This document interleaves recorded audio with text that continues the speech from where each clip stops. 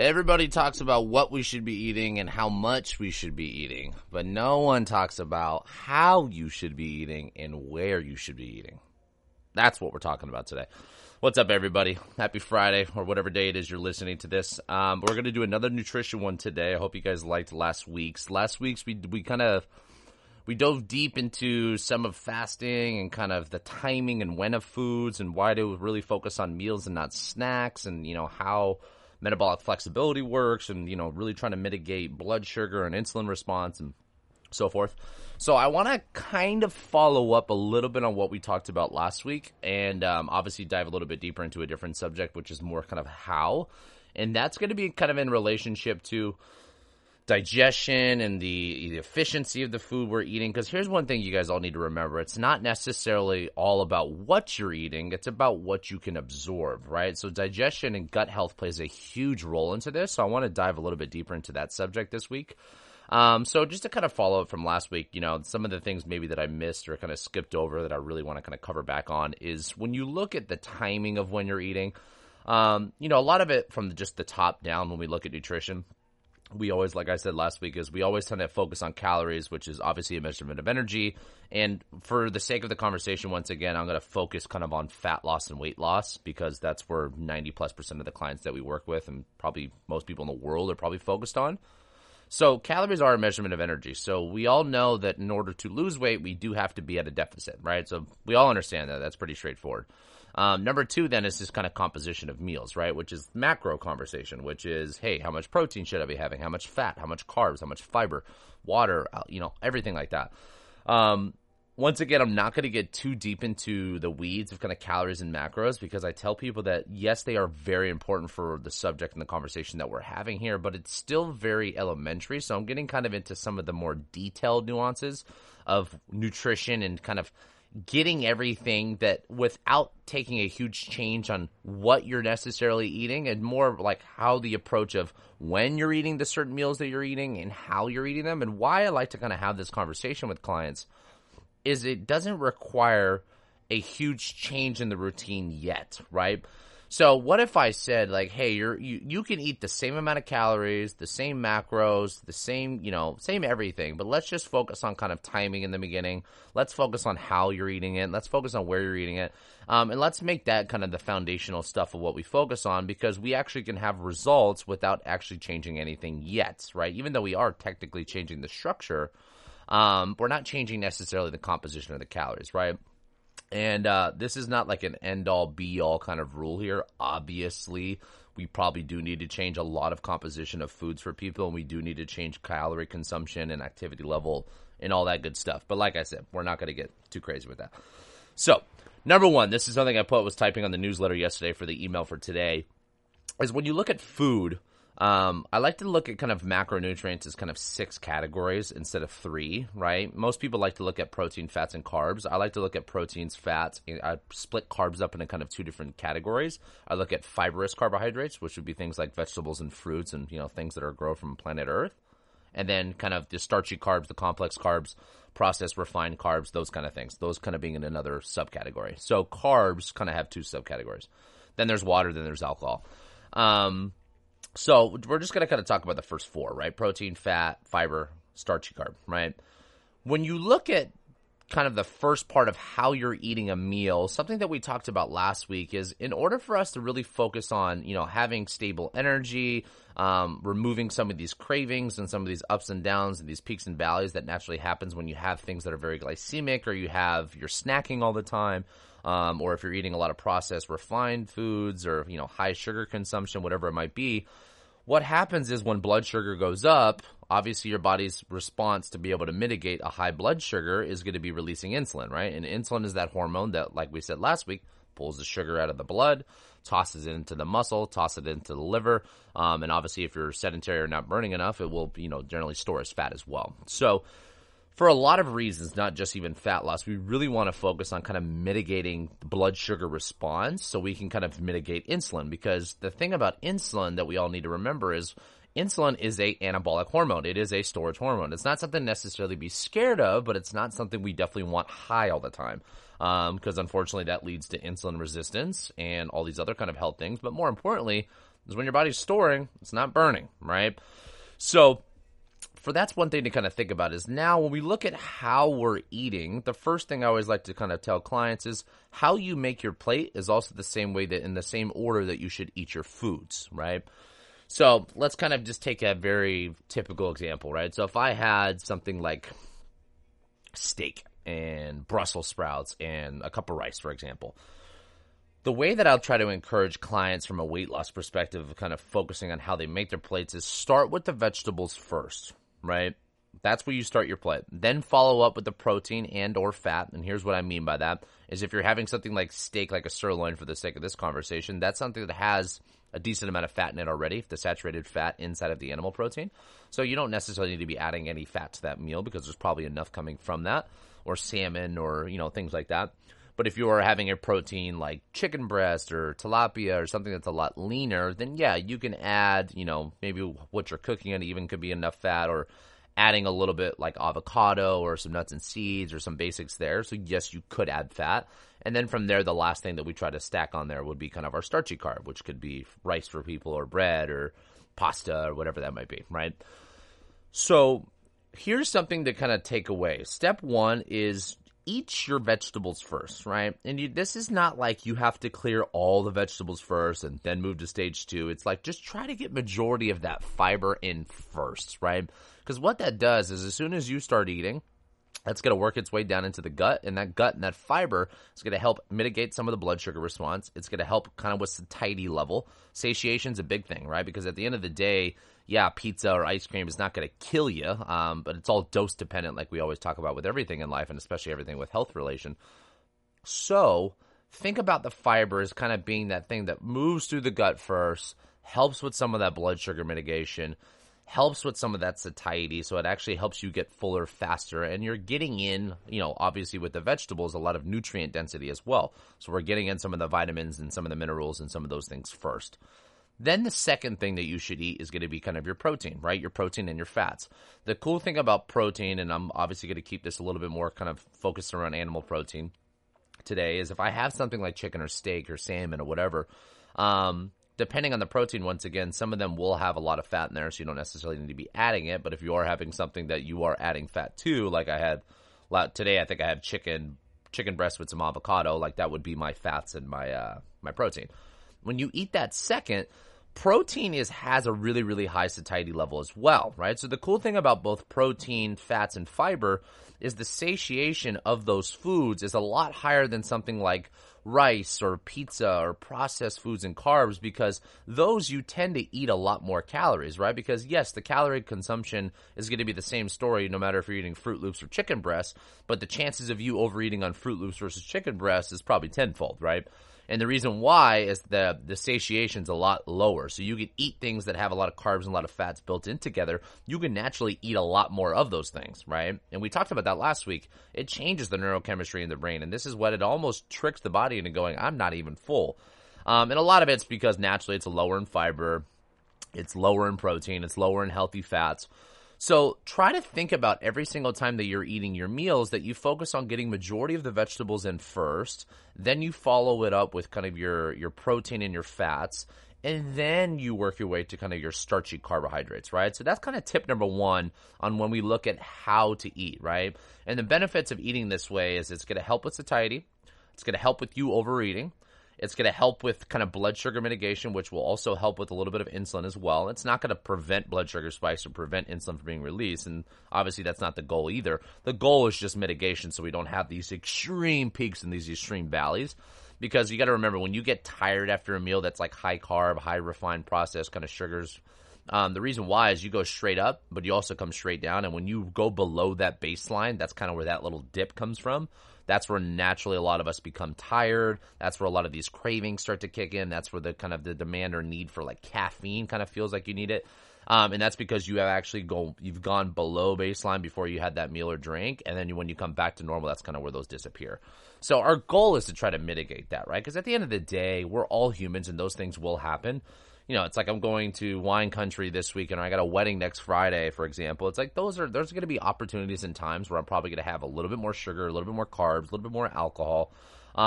So that happens naturally. So a lot of this is trying to focus on what you can control during the opportunity of time of control versus being like, hey, like I fell apart during the wedding and now it's all over. It's like, no, like that's okay. You get right back on your high horse tomorrow, right? So that's tip number 1. Tip number 2 is I would look at trying to spend more time digesting and chewing so it helps digestion, right? You have to remember this, and this is something that I read that just kind of really, as stupid as it sounds, made a lot of sense, is like your gut does not have teeth, right? Like, when it goes through this whole digestion process of how we eat food, you got to remember the first stage of digestion is actually chewing, right? And if you eat like my dog does, you're naturally just not chewing and breaking down the food enough, and the absorption rate is different, and obviously the digestion process is not as efficient.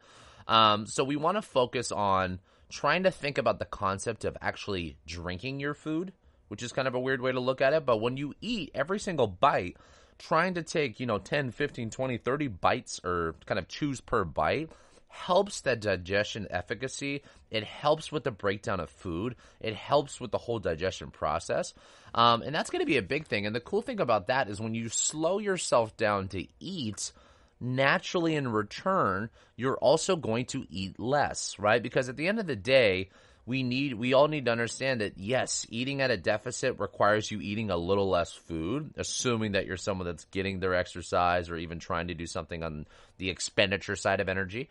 So a lot of us are overeating for our lifestyles, and because we're so sedentary or stressed or whatever it might be, we're taking in too much, right? So just focusing on the order of food like we did with tip 1 of saying fiber first, protein, fat second, then starchy carb, that will help with that because you're not going to eat as much when you eat in that order. Step 2, though, is when we look at having more chews per bite, is not only is it going to slow you down, I'm going to tell you right now from personal experience here, the first time that I read about it, and I'm one of those people that I like to research and read and then kind of apply before I talk about it, it felt way too slow for me. I felt like I was taking way too much time. I'm someone that naturally eats really, really, really fast, and slowing myself down is something that not only helps with kind of some of the getting your body into more of a parasympathetic state, but more importantly, like taking the opportunity to actually chew your food and, not eat like a damn dog all the time. It forced me to eat a little bit less in a sitting, right? So that's something for most people that have a weight loss or fat loss goal, that is going to be something that we deem as very important, right? So taking the opportunity that when you're actually eating and you're sitting down to eat your food, that you're actually chewing and you're breathing and you're taking your time. You're not rushing this entire process. And like I said, once again, this will help with digestion. And when we look at gut health in the relationship to weight loss goals and health and energy and everything else, there is so much research coming out now about how our gut plays such a big role and so vital to kind of optimizing health, right? So we want to do everything that we can to really optimize what we're putting into our body, but also how we're putting it into our body, right? So that would be a big thing. That would be number 2, is really take the time to really spend time chewing, slow down your eating process. It's not something that you necessarily should be rushing. It's not something you should be stressing yourself through and just, driving and eating all the time. Taking the opportunity to kind of sit down and take a breather, which is going to lead me into kind of tip number 3, which is the state that you're in, and this is kind of the how, the state, and the where, which is going to be kind of something that all ties into itself, is you have to remember this, that, the human body and the autonomic nervous system kind of has 2 different states that can kind of switch back and forth from, and we have the sympathetic state, which is what we call our fight and flight response and our fight and flight state, and this is something that we would deem as a stressful state to be in, right? Now, the other side, which is the parasympathetic state, which is in kind of the English version, would be rest and digest and the recovery and all those kind of things. You have to remember, just like training protocols, your training is only good as your recovery. But when it comes to just even hearing the word rest and digest, it's in the name. You need to be in a parasympathetic state when you're eating to really be efficient with what you're putting into your body. And here's why. When your body goes through a state of having a stressful event, right? So you're mad at your boss or a relationship problem, or you're on a hike and you see a mountain lion. Everyone likes to use that example. acute stress is good for the body. There's a hormetic response behind having some level of stress as long as we're kind of balancing out and back to recovery and back into this parasympathetic state.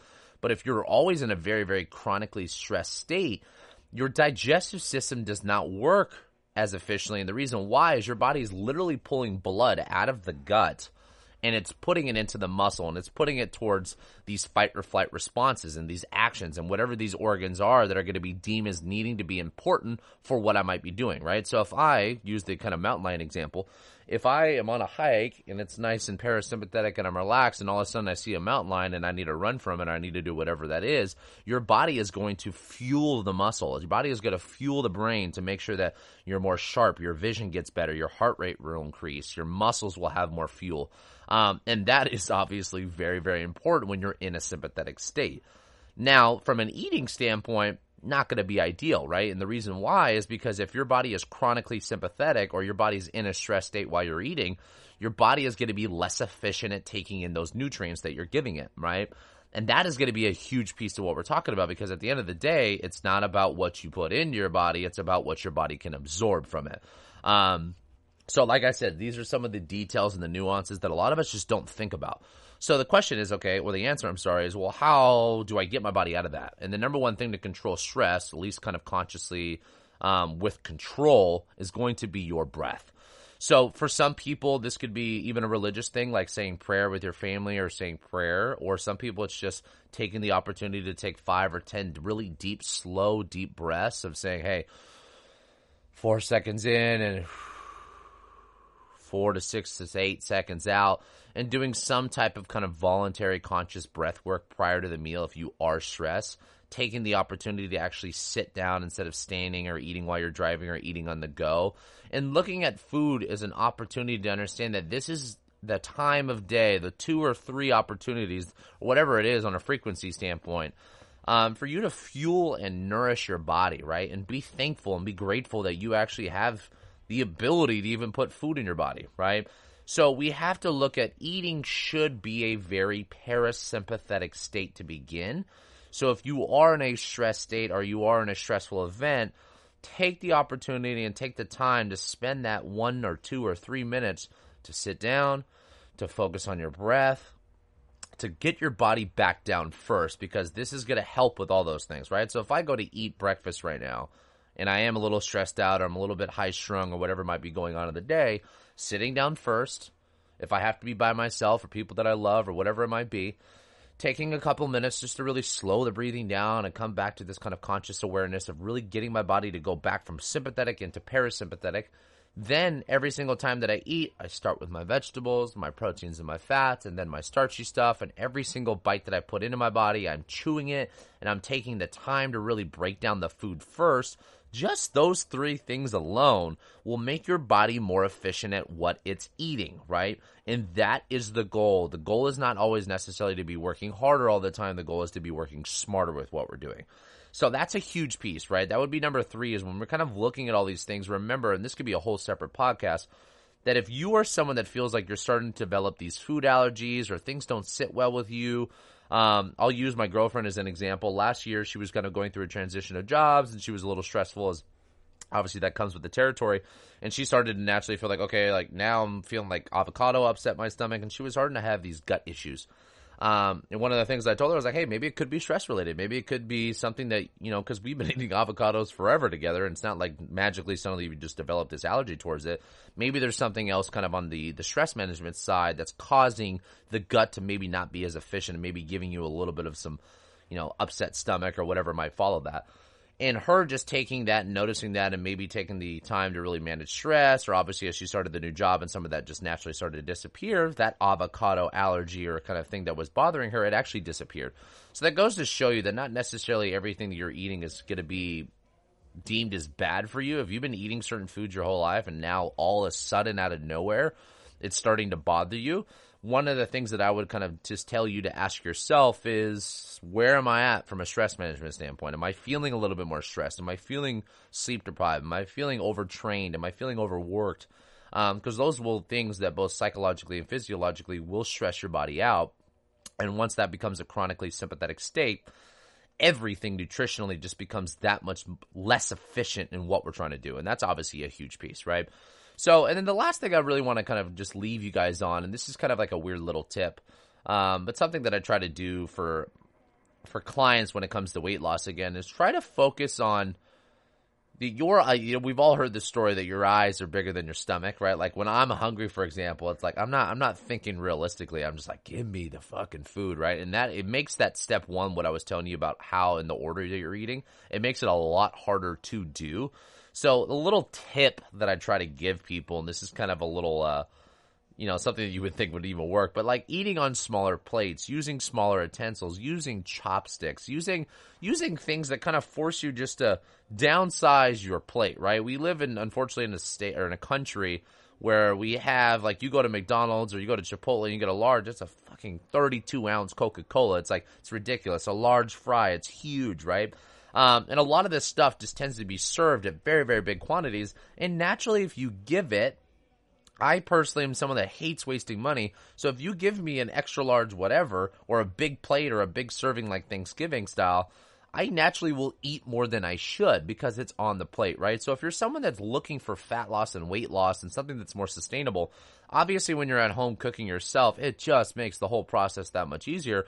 But start with putting things on smaller plates. Start with using smaller utensils. Start with using chopsticks, because slowing the whole process down allows you to, once again, get into a parasympathetic state, allow for you to not to overeat, mitigate some of the response from overfeeding and overeating the wrong things. And these are all small tips that require zero change in what you're eating so far and just more of how you're eating and where you're eating and the state that you're eating, right? And that's going to be a big thing. And at the end of the day, when you look at some of these tips that I'm trying to give you guys nutritionally, we have to remember that the easiest way to control these variables is by cooking more by yourself. And I think I might probably make this an entire separate podcast. But when you can learn, like I personally try to live by the 80-20 rule, meaning 80% of the food that I do put into my body, we shop for it ourselves, we cook it ourselves, we prep it ourselves, and we bring it to work. And the other 20%, if we like to eat out or drink or whatever your vice might be, it's obviously you've done enough of the good things to obviously have that budget left over where I can eat out at a restaurant. But if you're always eating out and you're never controlling the ingredients or the variables or how it's cooked, it makes this entire process a lot harder, right? Or if you're going to go get something like tacos for lunch, it's like, are you going to pull out the lettuce first, the vegetables first, and then eat the protein and then eat the shell? It's like, how realistic is that? Obviously, it's probably not going to be as realistic. So at the end of the day, to make this all easier, if you wanted my biggest tip of the day when it comes to nutrition, start shopping and cooking your own food, right? And this is something over the last 2 years I've been trying to remind people is you guys have all been stuck at home. And if you're listening to this, you're probably someone that probably is working remotely, and you have all this extra time from not driving, hopefully if you're not overworking now, to learn how to cook if you don't know how to cook, because that's always the biggest thing is it comes down to just being lazy with it, right? It's like we don't know how to do something, so we skip to do it. So we all like to go the efficient route, the convenience route, and I'm telling you right now, this country is fucked up from a nutrition and a health standpoint because convenience has been on the forefront of what we do. So if you want to really recontrol health and take over back your energy and really kind of control a lot of these variables, start to cook your own food. Start to shop for your own food. Sorry about that. This phone's just been going off now. So that's going to be a big piece, right? It's just really connecting back to your food at the end of the day, because that's going to be the thing that makes it the easiest to control these tips that I'm trying to give you guys anyways. When you're going out to a restaurant, it doesn't make it as efficient, and that's obviously going to make it a lot harder on what we're doing. All right, guys. Well, that's it for today. I just want to kind of make this a short one to kind of follow up from last week. I might be doing another nutrition one. I know that this has kind of been the big focus for this month is going to be nutrition for everything that we're doing. So if you guys have any questions, as always, leave a comment, shoot me a DM, shoot me a text. I know you guys have been sending me a lot of text messages, just loving what we're doing. And I really appreciate that because it makes it a lot easier for me to do it. And as always, leave a review, subscribe, and share this with somebody that you think can benefit from this information. And as always, have a good weekend. I'll talk to you next week. See ya.